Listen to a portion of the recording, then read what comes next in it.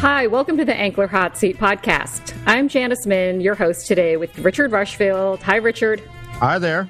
Hi, and Sean McNulty coming to us from New York. Hi, Sean. Hey, Janice. Hi. Please remember to like and follow us wherever you listen to your favorite podcasts, and please subscribe to The Ankler at theankler.com. The New York Times calls us a hit Hollywood newsletter. Okay, it's officially September, and we have a lot of topics to cover today. Lord of the Rings, The Rings of Power is upon us. We'll have to figure out. No one's using the acronym for that yet, right? That's a lot of what letters. Is that eye chart? I don't even know. Exactly. LOTRT. Well, whatever. I don't Prop. know. LOTRTROP.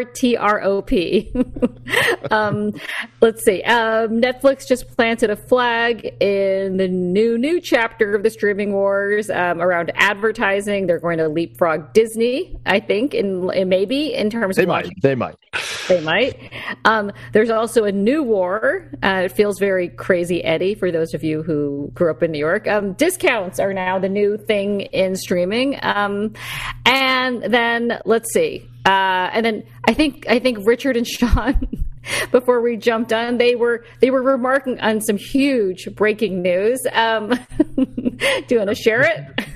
Well, this is the big one for entertainment today. That we, the entertainment industry and the internet in general were stunned by the news this morning that AMC Theaters has announced that Nicole Kidman is going to be filming a sequel to her much celebrated and satirized AMC Theaters ad, "Why We Come to the Movies." So. The internet is holding its breath, waiting for that to drop. And what do we think she gets paid to do this? Oh, good question. I mean, free popcorn and she gets a ape stock, I think, from AMC. I don't. Oh my God! Maybe right? She gets an NFT or something from signed by Adam Aaron. Yeah. But do you think she does this because the belief that it is goodwill, like it earns her goodwill, and that exhibitors will maybe feature her movies more prominently or put up those extra posters, or maybe she really does love the movie theater experience? I mean, it earns her goodwill with the biggest exhibitor of them all, for starters. So that's something. Yeah. Although, I guess what movies theatrically? What was her last theatrical film? Now that I'm thinking about she was this. like the queen of. She's been on HBO and now, right? Yeah. So I don't even know that she has something. And her deal's at Amazon, so I don't even know that an AMC pro bono deal is really going to be that beneficial. But at the time, I think it was, because it was, when that dropped, it was kind of coming out of the pandemic, and it was very yay movie theaters. It was very kind of a pro thing to do for the industry. So to be the face of that. Signing that deal, whether the creative went where it went. But I think at the time that was a big, I would love to be the face of this, come back to the movie theater. It just turned into what it turned into, but yeah, maybe they'll drop it right before the new Mission Impossible. So you have the synergy again of the Kidman Cruise lineup in the theater. Reverse it. Yeah. People love that with Top Gun this summer. That was fun. Very, very funny. Now, is either one of you going to go to $3 movie day? Be there Saturday. You will? I said just generally be there, and I'll be at the beach or something. I don't know. It's Liberty weekend, and there's no new movies to go see. So I think we're gonna. $3 for the movie, then plus $15 for parking and $40 for popcorn and Slurpees. So you can get out of there for a mere $70 movie day. Exactly. And you get to sit in a theater that's maybe extra crowded, which will be super fun. Real treat. Yeah, exactly. Although a $3 film in New York City, that is something to be, and Los Angeles for that matter too, I guess. By the way, if you don't have an air-conditioned house or apartment, you could go sit in there all day long. That would be kind of amazing, right? $10, you're good. Yeah. $10. Yep. So, okay, before we jump into all of this, I want to talk. Since it's September, I just want to tell people some things coming up in Ankler land. Okay, Richard and Tatiana are going to the Toronto Film Festival. Richard, what are you all doing there exactly? We are going to be taking stock of the film industry such as it is, and the Toronto is the start of the Oscar season, so we'll see how they're gearing up for that, and are they gearing up for it? And are we really, now that films are back, are we going to do Oscar season just like it's 2018 again? Well, so remind us what's opening Toronto. It's a Netflix movie, right? You have Netflix has they'll be showing the Knives Out sequel will be there. Oh, that'll be big. Yeah, they also I believe White Noise is going to be there. That's their big Oscar.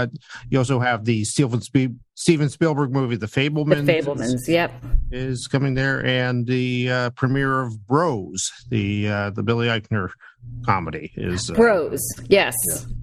Yeah, now, is that like an awards thing? Is Bros going to be, or is that just like it's Toronto? Let's show a movie. I think if you're at a festival and you're seeing all these awards films, a little humor goes a long way. It's not in a week at a festival you can go get pretty hungry searching for jokes. So a chance to just show a comedy that's opening this week with a sort of beloved star there. Yeah, Billy Eichner. Yeah. Bros looks funny. I have to say, I would like to see Bros. It is the tracking is not looking so great for it. Oh, so I alone might like to see Bros, I guess. Go twice, Janice. There you go. The $3 day, I'm going to go just roll through. And then you and Tatiana, I think, are going to do some podcasts out of Toronto. We are going to be doing podcasts daily out of Toronto, and with some very special guests, we hope. So stay tuned. Okay. All right. So then a couple other things before we get to the things we actually do want to talk about. But Sean and I, we're going. Sean, break the big news where we're going.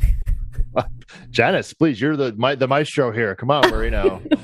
Forget Canada. We're going a little further. Yeah, we're going farther than Canada. Forget Canada. We're going to Singapore. So Sean and I are going to Singapore. How long a flight is that?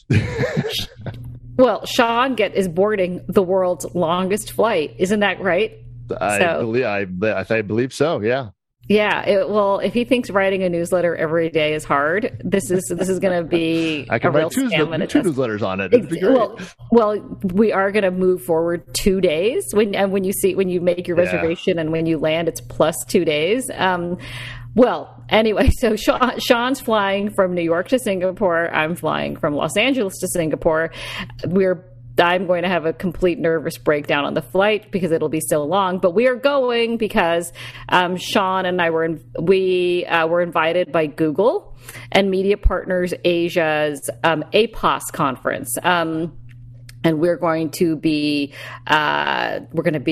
speaking a little bit at a private event. But then we are also going to be doing, is it probably 3 podcasts out of Singapore with some of the leaders who are there at APOS. And so those speakers include, I'm looking at the list that they've made public so far, Kevin Mayer, Uday Shankar. Can you remind people who Uday Shankar is, Sean? Uday Shankar is partnered up with James Murdoch to create essentially the new powerhouse channel in India called Viacom 18, which Paramount now has a very, very small stake in, but and they won the IPL cricket rights for digital rights from Disney in the auction this summer. So they will be getting those rights and be the new major player in India. So he's half of that back. Got it.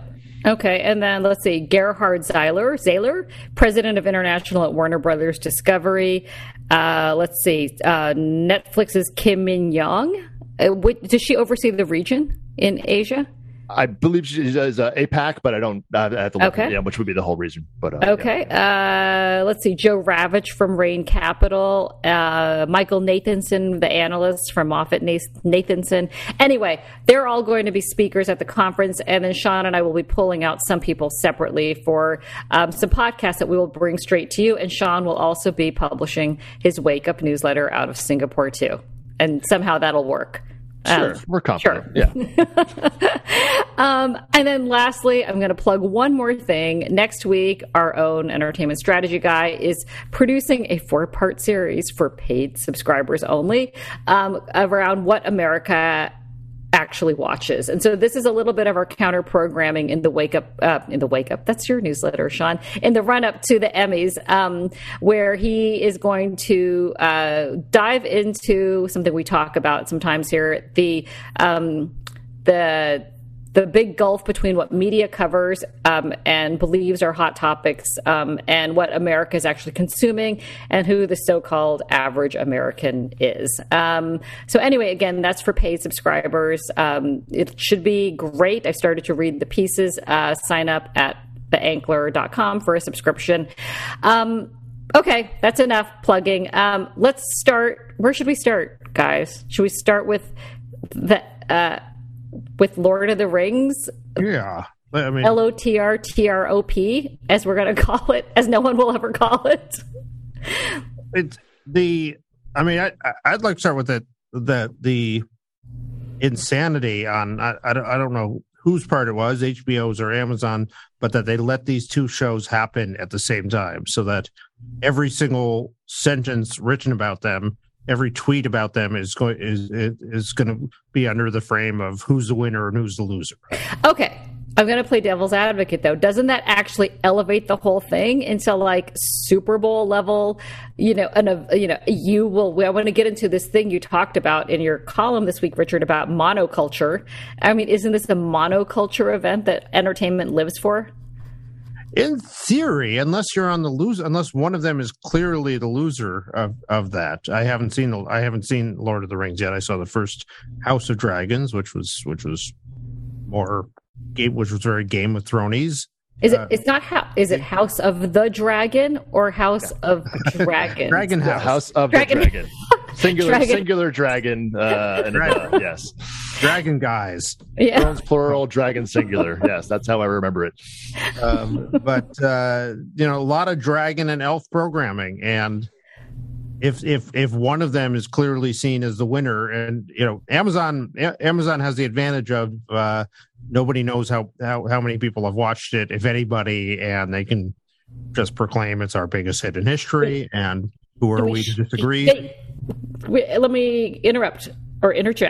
They don't report to Nielsen. So okay, got it. Oh, Nielsen may have some, but that's not. I mean, it's minute stream, Janice. It's not going to be. Yeah, sure. Yeah, sure. Great. Okay. Congratulations. So the world will look at it through the frame of which is the better dragon show and which is the lesser dragon show, and it also you're hoping that people have 2 hours a week to set aside for dragon and elf related content. Okay, but isn't this rising tide lifts all boats? I'm coming back to the same theme. Isn't it a little bit?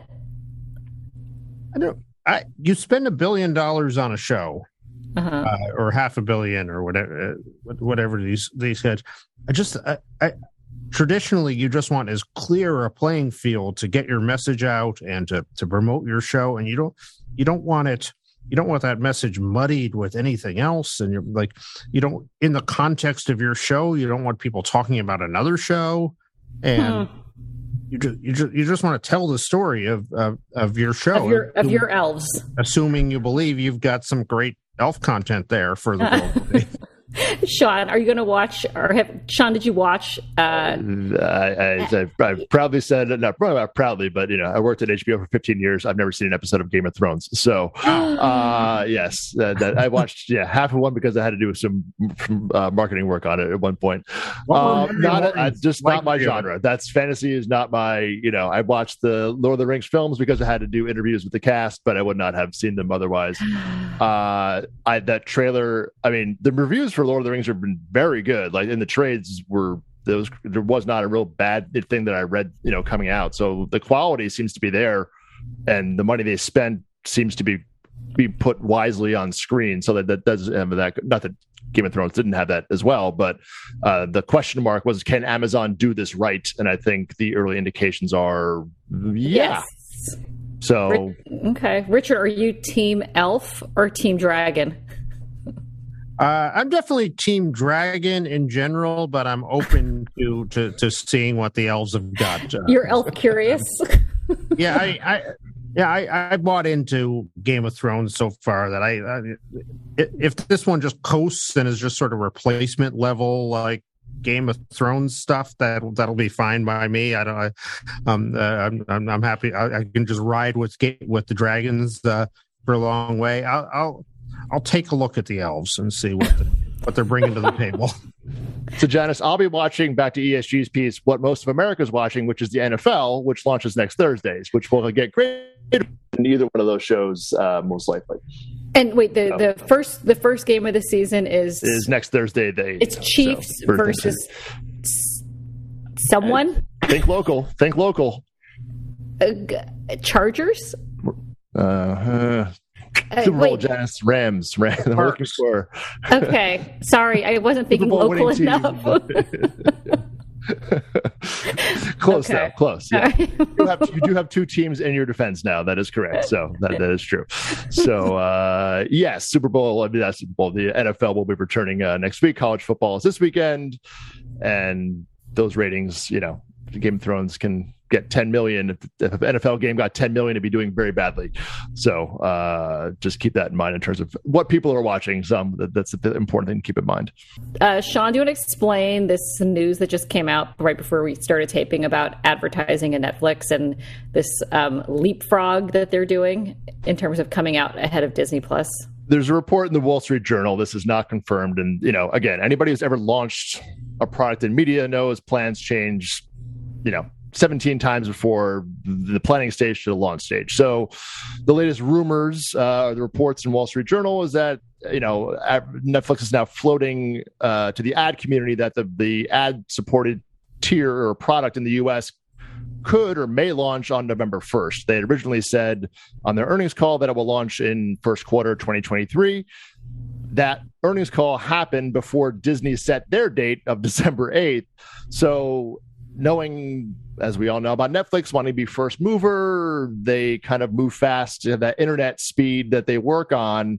This November 1st date could be a reality. They just also hired the two heads of that business, this week. So that's 3 months out from the people walking in the door to launching their service, which, I mean, it could happen, but that's pretty tight. I mean, I've been in ad-supported businesses for a long time. It's very hard to get last minute money. The ad planning takes, it's typically done almost more than half a year in advance, right? Right. Yeah. And Netflix is coming in, look, I mean, the thing is, the only thing of note about this in a way is that, Netflix is now outside of the wall, and the ad community has a lot of loose lips. So anything that's coming out now, this is all information is not coming from Netflix, it's coming from ad buyers who are sharing this with journalists ad hoc. Don't you think they want it out? Netflix? Yeah. There's just so many, every little bit of news is being reported, like how much, the parts of the news where, they're guaranteeing 500,000 subscribers, at launch essentially, which I guess is out of 71 million they have. I don't know how they're figuring that out. The CPMs came out at they're charging or looking to charge more than the typical other streaming services get to have ad-supported products, the Hulus and HBO Maxes of the world, which, look, it's Netflix. Yeah, they probably are going to charge you more to be in front of Stranger Things than you would in front of and they're else. Running it like an old-fashioned upfront, right? Like an old-fashioned television upfront is what the Journal story said, at least, that they're looking for these big upfront commitments. Yeah, they're launching a product. But to your point, the upfront's already happened. So a lot of the money that's been committed this year is committed. You want to push that date up from January, February to November, so I think they're kind of counting on holiday spending, like the holiday campaigns to maybe because that's extra money that maybe you don't have quite allocated yet for I don't know what categories they're hitting, if they're going CPG, if they're doing, I don't know what they're looking to target per se, but so maybe that's it. There's just a lot of questions. Yeah. Well, go ahead, Richard. Well, one thought I had about this, a couple thoughts. First of all, having let this out, they've now set a bar that they're going to be able to be judged by. So if they say they're looking for this and then they launch and they don't have it, that people be fair enough to criticize them. Second, Netflix is going to have to release a lot more numbers to out into the beyond the Netflix gates than they ever have before. It's not going to be good enough for advertisers to just tell them we're very happy with how this went today. And part of the reporting today was also there will be no third-party verification so it's whatever Netflix tells you is what you're getting. So they have not said what metric. How's that going to go with advertisers? I mean, look, you want to buy Stranger Things or not is probably is essentially the pitch. So I think an advertiser will trust you that Stranger Things is a hit. Stranger Things, but right, no, got a lot of inventory you got to sell there. Exactly, and who knows? Advertising is not going to be on everything. No one knows what they're putting it in front of per se. So, and it's going to be a gradual rollout. It's not going to be like, hey, day one, here's the whole thing. It's like, well, here's the start, and we'll increase this as we go. But it won't be a full-fledged, this is what it's going to be thing. Well, so Sean, like you wrote this week, as many places did, about this advertising apocalypse at Snap, which then has resulted in them laying off 1 in 5 employees. Like, that's crazy, and getting rid of their whole Snap Originals slate, which I don't know if that ever really was a thing, but anyway, they had tried to do original streaming content on their platform. But okay, so all signals over the summer, at least from social media companies, have been advertising is disappearing. And then here comes streaming to say, wait, we're going to move our advertising strategy up. So what am I missing here? Oh, absolutely nothing. There is a divide of social media spending, which is what the Snap, the Meta, versus the streaming TV business, which is not. No company came out materially and said we're seeing a big pullback. The Hulu's doing fine. HBO Max didn't indicate any headwinds. So it's both digital advertising, but it is kind of two buckets, if you will. So there is that delineation of like, wait a second, digital advertising is going away. Why are you launching? There's a bit of a logic shift to that, but video advertising, it's a premium environment. There's limited inventory. Social media, you can advertise to anybody to the cows. The spending is rampant, and then people are like, is this getting a return on investment? So there is that divide there, but everybody's coming in the door at a time when budgets are probably pulling back. And that's really, you have Disney Plus, you got Netflix. There was another report today. Apple's now hiring to increase their advertising business. I don't even know what that's even going to be, but so, Amazon's looking to get a greater piece of the advertising pie. You have all these people coming in looking for more ad dollars. And there's always, there's always so many ad dollars out there. And, there is a question of who's going to get left holding the bag. Netflix, again, it's the Netflix has the halo of like, if you ask anybody, do you want to advertise on Netflix? You're going to get a yes. It's not like, and it's not going to be, I would say, I don't, if you feel differently, guys, but I think that they're not going to have a big issue selling limited advertising. They're not going crazy. It's 4 minutes an hour. It's not like there's not that much inventory to be had. They'll probably, I think that having that first mover advantage of being the first major streaming platform out with advertising, though, I mean, obviously Hulu has had it, Peacock has had it, but not part of this current 2.0 streaming wars.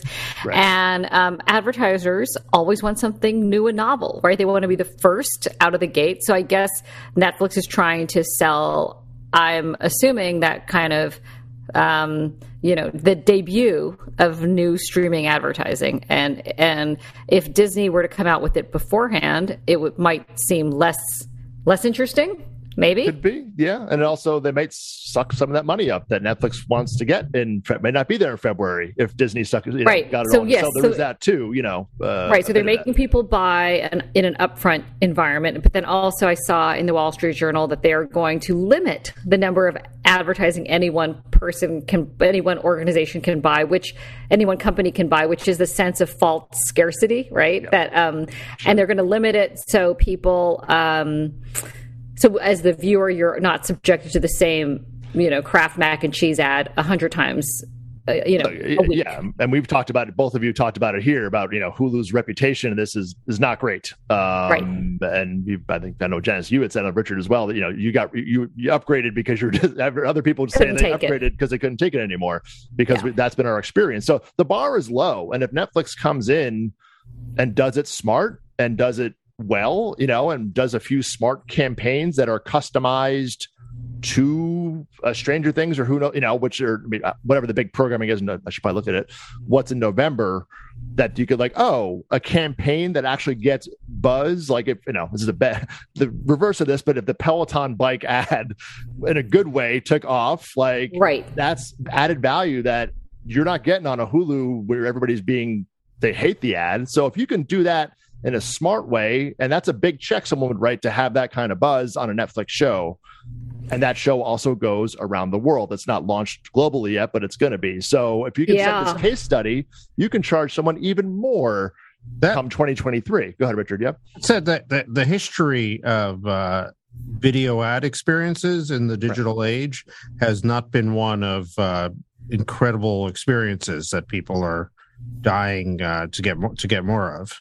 Right. And that was Netflix's, when they came into business, watch all your shows at once. Don't watch commercials. It was like everybody's like, oh my God, I love this viewing experience. I hate watching, commercials on television. We've kind of gone back on that now, but so they're used to that pioneering spirit of we're going to give you something different and we're getting rid of all the things you hate. And if they can bring that ethos to advertising, very hard bar to do because advertisers want to do what advertisers want to do. But if they can pull that off, there's in 2 months. That's all. In 2 months. Well, that's the thing. In 3 months or 3 months. Yeah, with the team that just started today. And I believe maybe they can do that with 1 or 2 premium campaigns on 1 or 2 big shows.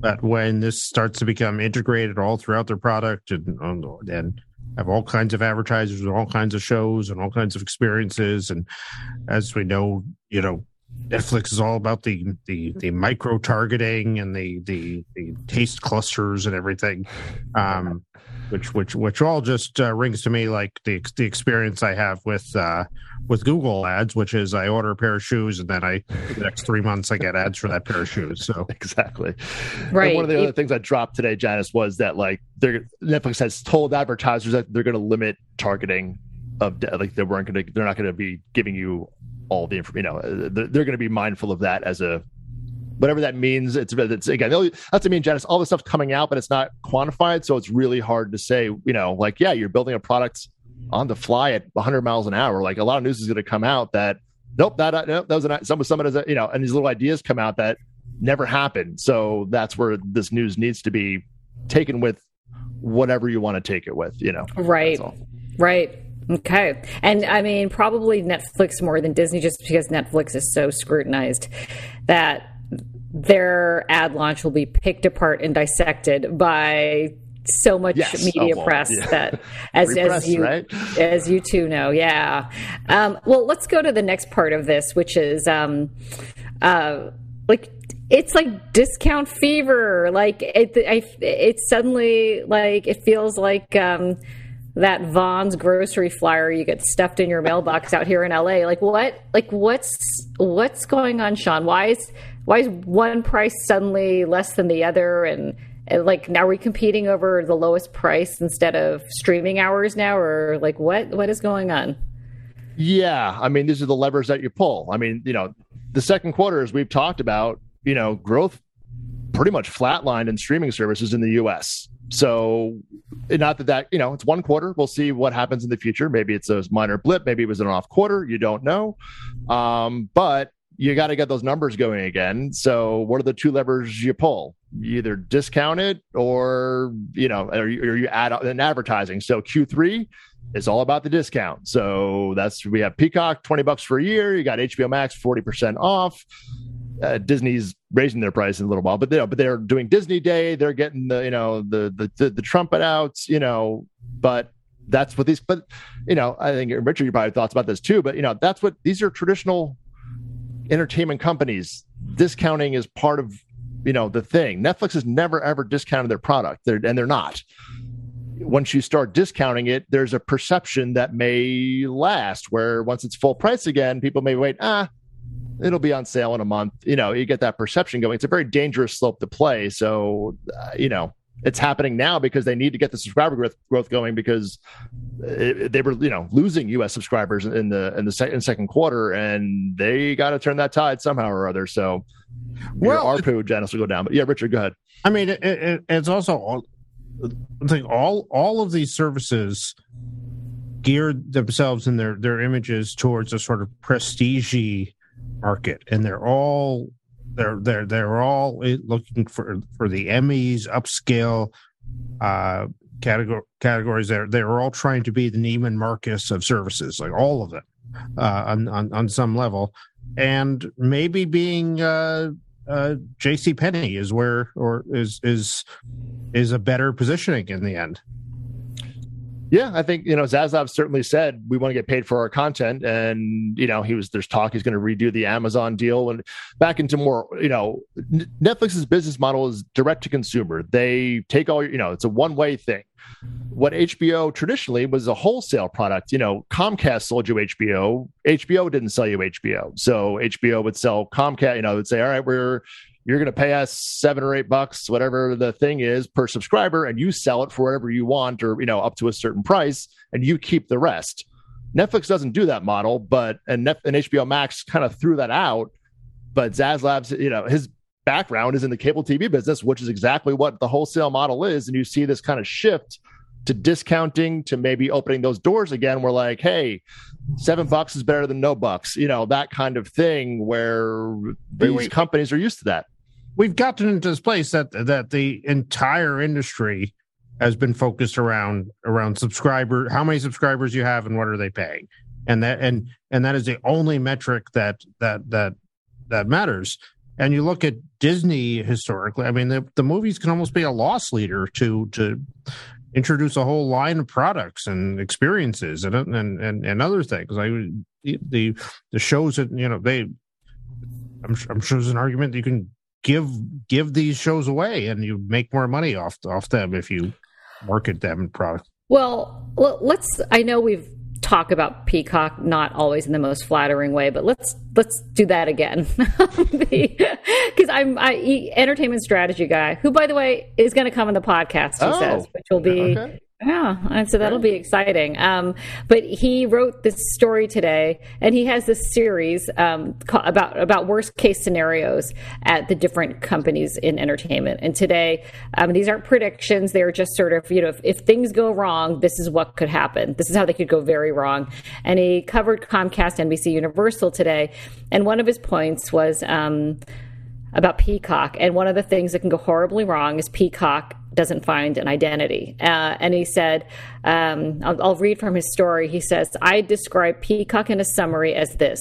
In original content, it's going right after the same quote, as Richard pointed out, prestige audience as HBO, Apple, Hulu, and Netflix, with series like The Resort, Bel-Air, Angeline, Dr. Death, and Joe versus Carol. So when customers are considering their options, why would they go to Peacock? Their originals feel identical to the other streamers, only with way less buzz and critical acclaim.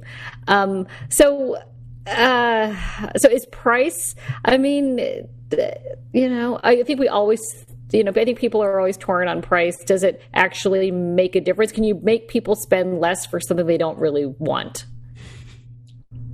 I mean, I think Peacock, you look at them and it feels like they're trying now. They're working with some very top level creative people and showrunners, and they have real stars and they have real concept, but just nothing has clicked yet. And you just until you have it's a very crowded marketplace, and until you have a show that people need to see, it's right. I mean, as you see all the time, it takes one hit and it changes the entire narrative. One hit changes the entire narrative, and two hits, and you're a business, the network that everybody wants to be on. Right. But it's hard to have a hit if you don't have subscribers. So that's where, so that's back to your discounting, Janice. Maybe the thing is, we've tried this way forward of doing all these shows you just listed, and obviously we are where we are. We need to get the base bigger, and when you have a bigger base, you will get if it is a good show that hits, you'll have more people who can potentially see it and talk about it. You know, a tree falls in the forest motif of like, all right, well, great, you have 5 million subscribers, and we have a great show, and no one never talks about it. But if you have, and Peacock's at 13 million, you know, so they're a third of this, less than a third of the size of Hulu, HBO Max, probably to some degree Paramount Plus. So you look at Apple 2 years ago. Well, that's exactly a great point, Richard. Yeah, big question mark. What are they doing? Why are they doing this? What a waste of time. They're talking about anyway. And then you have Ted Lasso and Severance, and then suddenly everyone wants to work with Apple. And we don't even know that anyone's watched Severance except for people who work in the industry. But Apple was giving their product away for free. I mean, remember they ended that last summer, but that was free with I had it free for 18 months getting a new phone. Like, you know, that stopped recently. So Ted Lasso could become a hit, not because people were paying for Apple TV Plus, it's because people had it for free because everybody had Apple TV products or Apple electronic products. So it had that base to work from. If Ted Lasso had come out with people having to pay $5 a month for Apple TV Plus, that would not have been the story that it became. People just had it, and then once you heard it, like, oh, I actually do have that. I'll watch it, you know. But if you didn't have it, you wouldn't have paid $5 to watch Ted Lasso, or a lot of people would not have, you know, at that point. So, are you a Peacock subscriber, Sean? I will be probably today, Janice. I have gone on and off it before, but $20 for a year, I'm like, yeah, I pay the same thing for Hulu, quite frankly. So, like, yep, that's about as much as I watch it. They got like $20 for a year. I'm like, I like Premier League soccer. You know, there may be a show or two I want to watch, or they have a good library of stuff. You know, all the Hulu, all the next day shows are going to Peacock from NBC2. So SNL the next day will now be on Peacock. It will not be on Hulu, which I love to watch. So there's some things I'm like, yeah, for $20 a year.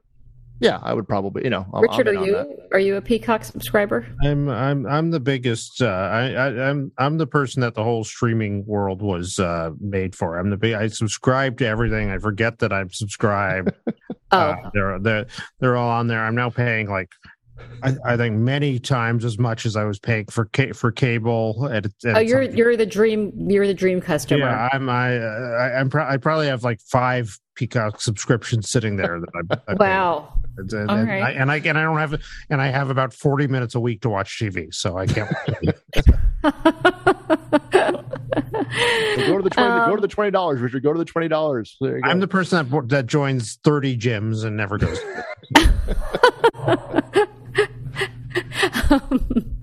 All right. Richard, let's talk about your column you did this week, your hope in the pit of your stomach column with the very contradictory headline. I thought two things. Maybe there are more things you want to talk about out of it, but I thought, one, that the Netflix schadenfreude, the death spiral of the media that the media was talking about so much didn't happen. They're still the number one streamer. But the second thing was, I thought, like, an interesting cultural point you made in entertainment, which is Gen X is finally in control of the executive suites instead of the boomers, which everyone has been waiting for them to clear out. Yeah. Well, on the first one, talking about Netflix, it was couched in a few miles of caveats of they have to change the way they do development, and just making an insane amount of shows like this is not sustainable, et cetera, et cetera. All that said, and none of it, like the crazy drunken sailor model and conning Wall Street and everything. As a result of that, they're the number one streamer in the world. And I took last week's Nielsen streaming ratings, which the top 10 shows, 10 out of 10 of them were from Netflix. And you could say, oh, it's CSI, it's someone else shows. You could say it's licensed, it's too expensive. But they have 10 out of the top 10 streaming shows. That's a pretty good place to be in this war. And they may not. The way they do it may not be sustainable, and there may be all sorts of problems of what's coming in. But we should just acknowledge that this is not. If this is what many, Peacock would kill for a catastrophic week like that. Right. So that was my point on them. As far as the Gen X part, this is I'm a member of the X generation, a Gen X patriot. They're very, very loyal to it, and I've been writing since I started doing the Ankler about 4 years ago. I've been writing about this sort of death group that there was this cadre of baby boom executives and producers who basically ascended to the thrones of the various studios in the early 1990s, and and it seemed like they were never ever going to let the studios go until they were going to be running everything until the end of time, after death. Like there were no one would ever get past it. And I just sort of took a look around this month and like, oh my God, they've one by one they've actually mostly moved on, and most of the big jobs at most of the studios and networks are now have now passed to Gen X, which, the caveat to that is Gen X is now in their 50s, so it's not exactly like they're the whippersnappers. We're not exactly 99. Yeah, right.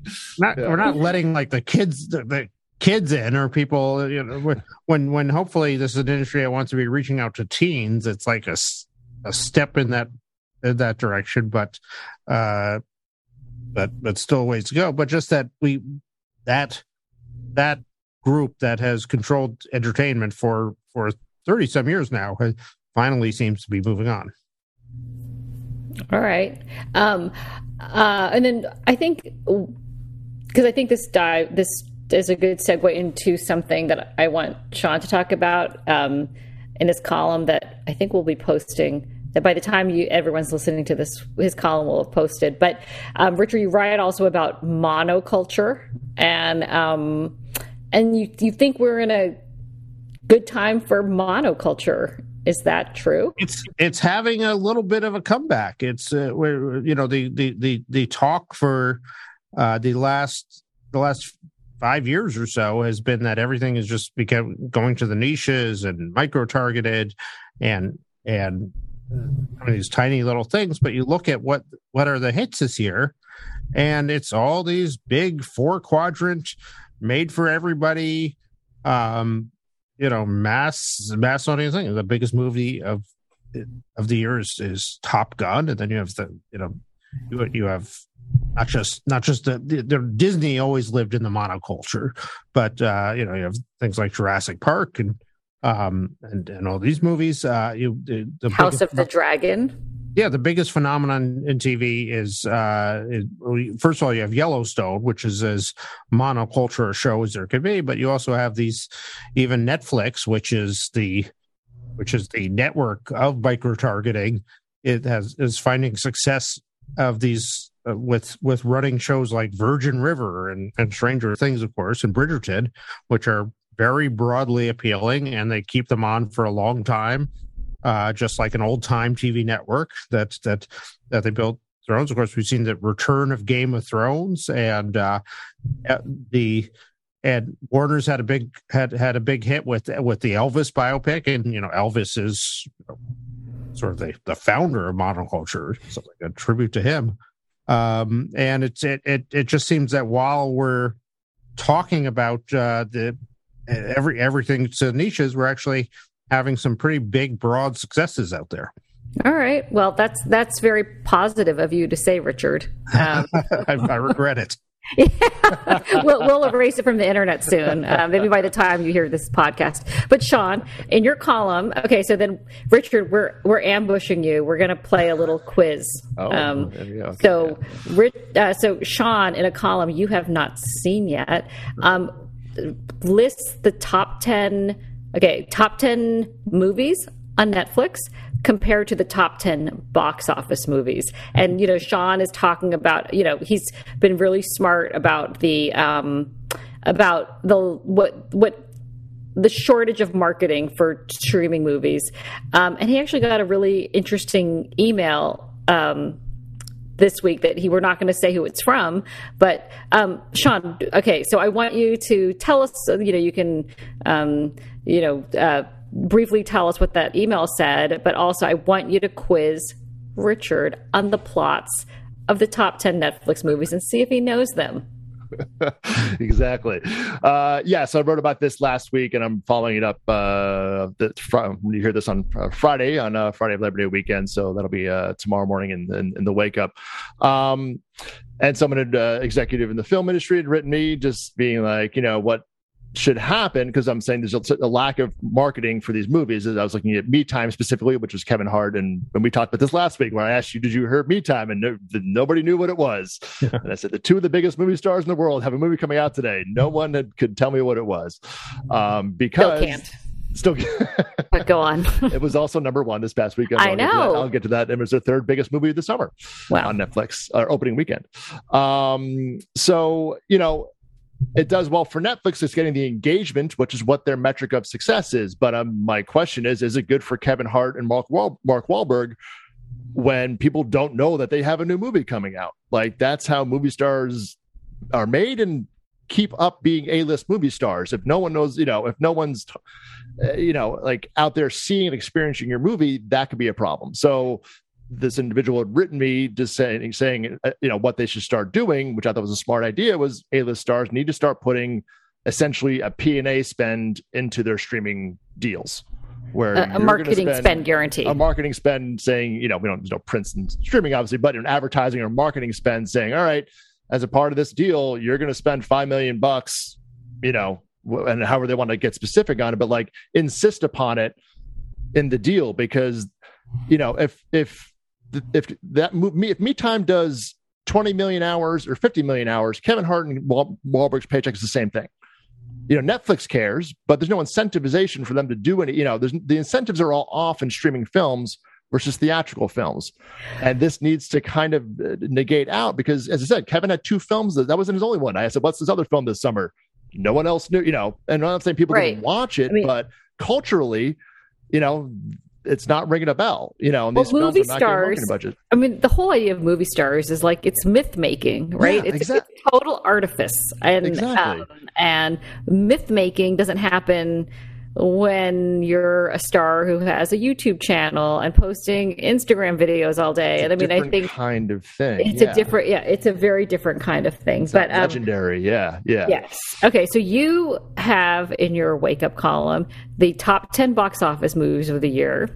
And it's like everything we know, right? It's Top Gun Maverick, Jurassic, Minions. What am I missing? So the top five are all pre-existing franchises. Obviously, Doctor Strange, Jurassic World, Thor, Top Gun, and Minions are top five. The bottom five are largely original. I mean, Lightyear, which had a tangential relation to Toy Story, but I would say that's even minor. Nope, which is an entirely original film. Elvis is IP, but I wouldn't say it's franchise IP. It's an original, work. Bullet Train, brand new, and Black Phone, brand new. These are opening the top 10 opening weekends, not total grosses. Yeah. Okay, so Richard, have you heard of all those movies? Those I've heard of, yes. And do you generally know what those movies were about and who was in them? Generally, I'm not going to say how many of those I saw. But, okay, fine, fair. But you're aware. Your awareness, the Q score on those films is high with Richard. So yes. Yeah. Okay. So Sean, now let's quiz Richard on. Okay. Let's see if he knows who was in and what the general plot was of the top 10 Netflix movies. Okay. So this is just opening weekends only. Back of the napkin math. And are these Netflix originals? Not well, that's it. That's all Netflix has. I do have one, which Janice, you haven't seen this yet. So one more add-on about a film that was a theatrical film that did very well on Netflix this summer. So these are. I know what you're talking. I know what movie it is. You do? It's Uncharted. There you go. There, you've already got it. Exactly. Are you so impressed I knew something you didn't? No, you did know. It only speaks to the point, Janice, that I barely said anything about it, and you already knew there. I was told Uncharted was viewed as the same hours as Gray Man. Ish. Okay, whatever. Okay, different caveats. Sorry, Richard. Did you have something or no? Okay. Every time I feel like every time I look at their top 10 movies, it's one of these STX output films that came out 4 years ago and nobody saw, and now it's the number 2 show on Netflix all of a sudden.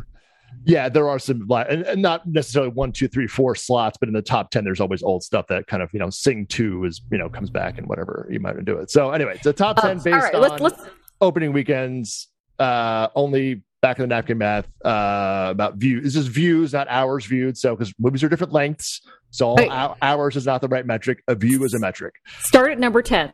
Let's see if we'll go bottom. I'm going to start at number 11 since I included this. This is The Sea Beast. That one I know about. That is an animated film on Netflix. Wow. Okay. Very good. Animation I know more about than I should because I have 2 young children. So okay, that's cheating. Number 10 is Spiderhead. It's this is they brought back Andrew Garfield about after recovering from Spider-Man and sitting alone in a room and does it star someone named Chris or Ryan? I don't know. Doesn't it star someone named Chris or Ryan? It's Chris Hemsworth film with Miles Teller. Oh, really? Directed by Top Gun director Joseph Kosinski.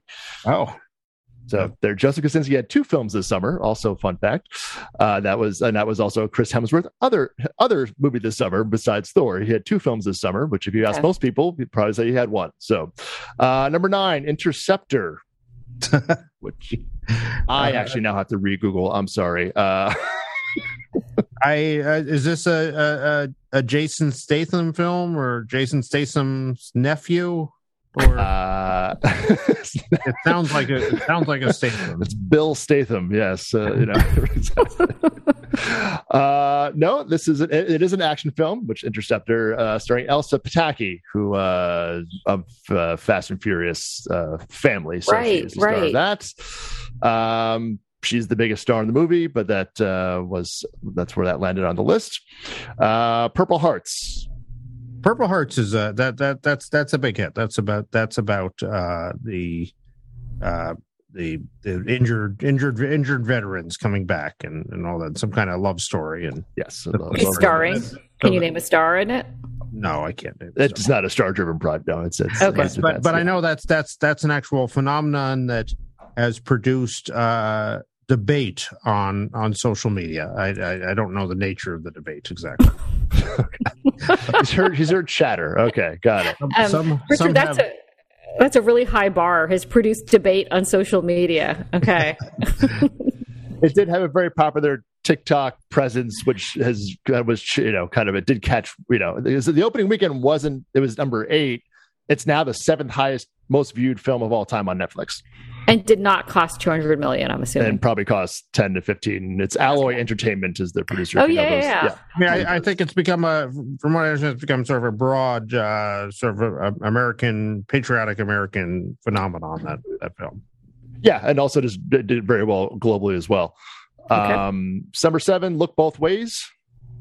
That is a Blumhouse film about there's goblins coming to get you from either side, and you have to Jason Blum there. Yeah, there's an opportunity missed. They went with a kind of a sliding doors update kind of movie with Lily Reinhart from the CW Riverdale was the star of that. Wait, I'm sorry, I'm confused. It's not a Jason Blum movie? It is not a hard. No, it's a. So Richard just made this up. He made all that up. Yes. Okay. That is his Spiderhead. That's what he doesn't know. He's getting creative about it. So I like it.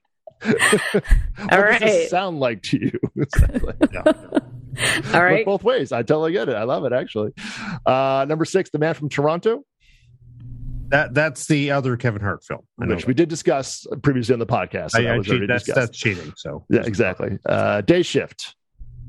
Day Shift. That is.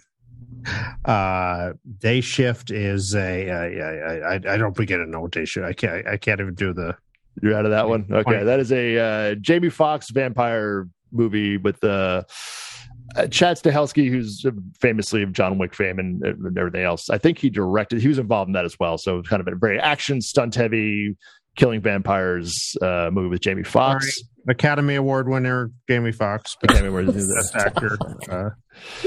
He won best. Didn't he win best actor? No, I know. But I thought you were saying that in a snarky way because he's doing. No. He's the actual Academy Award winning. No, I know he is. I know he is. A-list. Senior Year. Senior Year is a rom-com about starring some young people I've never heard of about what happens when you're planning to go to college and all your relationships are going to fall apart. A fair guess. That is a Janice. Do you know that movie? Not a clue. Play too. Okay. No, not a clue. That is a Rebel Wilson comedy about a cheerleader who gets into a coma for 20 years and goes back to high school to, I think, become homecoming queen or something along those lines. So hijinks ensue. Exactly. Made for the Paramount Players division produced that. 3 is Me Time, which we've already well discussed on this. Number 2 I have is Hustle. That was a Robert Aldrich film from 1969, starring Burt Reynolds and Catherine Deneuve. Wow, it's had an incredible resurgence. It's actually a very interesting LA mystery. All right, what's Hustle 2022, Sean? That is the Adam Sandler basketball film that came out in June. So that was number 2, and number 1 is The Gray Man. So although Hustle and Gray Man were very, very, very, very, very close to the top in terms of and with very, very, very different budgets. But Adam Sandler got out. But Adam Sandler got out and he knows. He's the OG Netflix movie star. I think we can probably all agree. And he still gets out there, hustles. He was everywhere over the NBA playoffs that came out, during June in the playoff season. And he was out pushing that movie pretty hard. And so he knows how he's one of the few stars who understands you need to get out there and market yourself. And really do this hard because you're not going to get that ad spend of $20 million on broadcast television or sports. Fascinating. So, and it paid off for Netflix. Again, Adam he just gets a big check and goes, and that's it. But so that's your top 11. Again, back of the napkin math based on available numbers. But thank you for playing, Richard. I think I came close a few of them. Not so much, but 7 out of 11, maybe. I think. Yeah. All those pitches that I came up with are my IP. So anyone wants to develop them. Jason Blum is calling tomorrow, Richard. So you guys can work out that deal. Send the check to Venmo Richard at theanchor.com. I can't wait for the Goblin Road crossing drama. Both ways. I love it. I'm in. Okay, lesson here is kiss your CMO, I guess. Say thank you to your CMO today. All right. Well, did we cover our topics? Are we all good? I think that's a Labor Day week. All right. Well, so nice to see both of you. I hope you all have a nice 3-day weekend. And Sean, stop posting. But I secretly like it when you do. So, and all right. Well, so remember, we have all this great programming coming up in the month of September. We're super excited about it. Remember to subscribe to The Ankler at theankler.com and like us and follow us wherever you listen to your favorite podcasts. All right.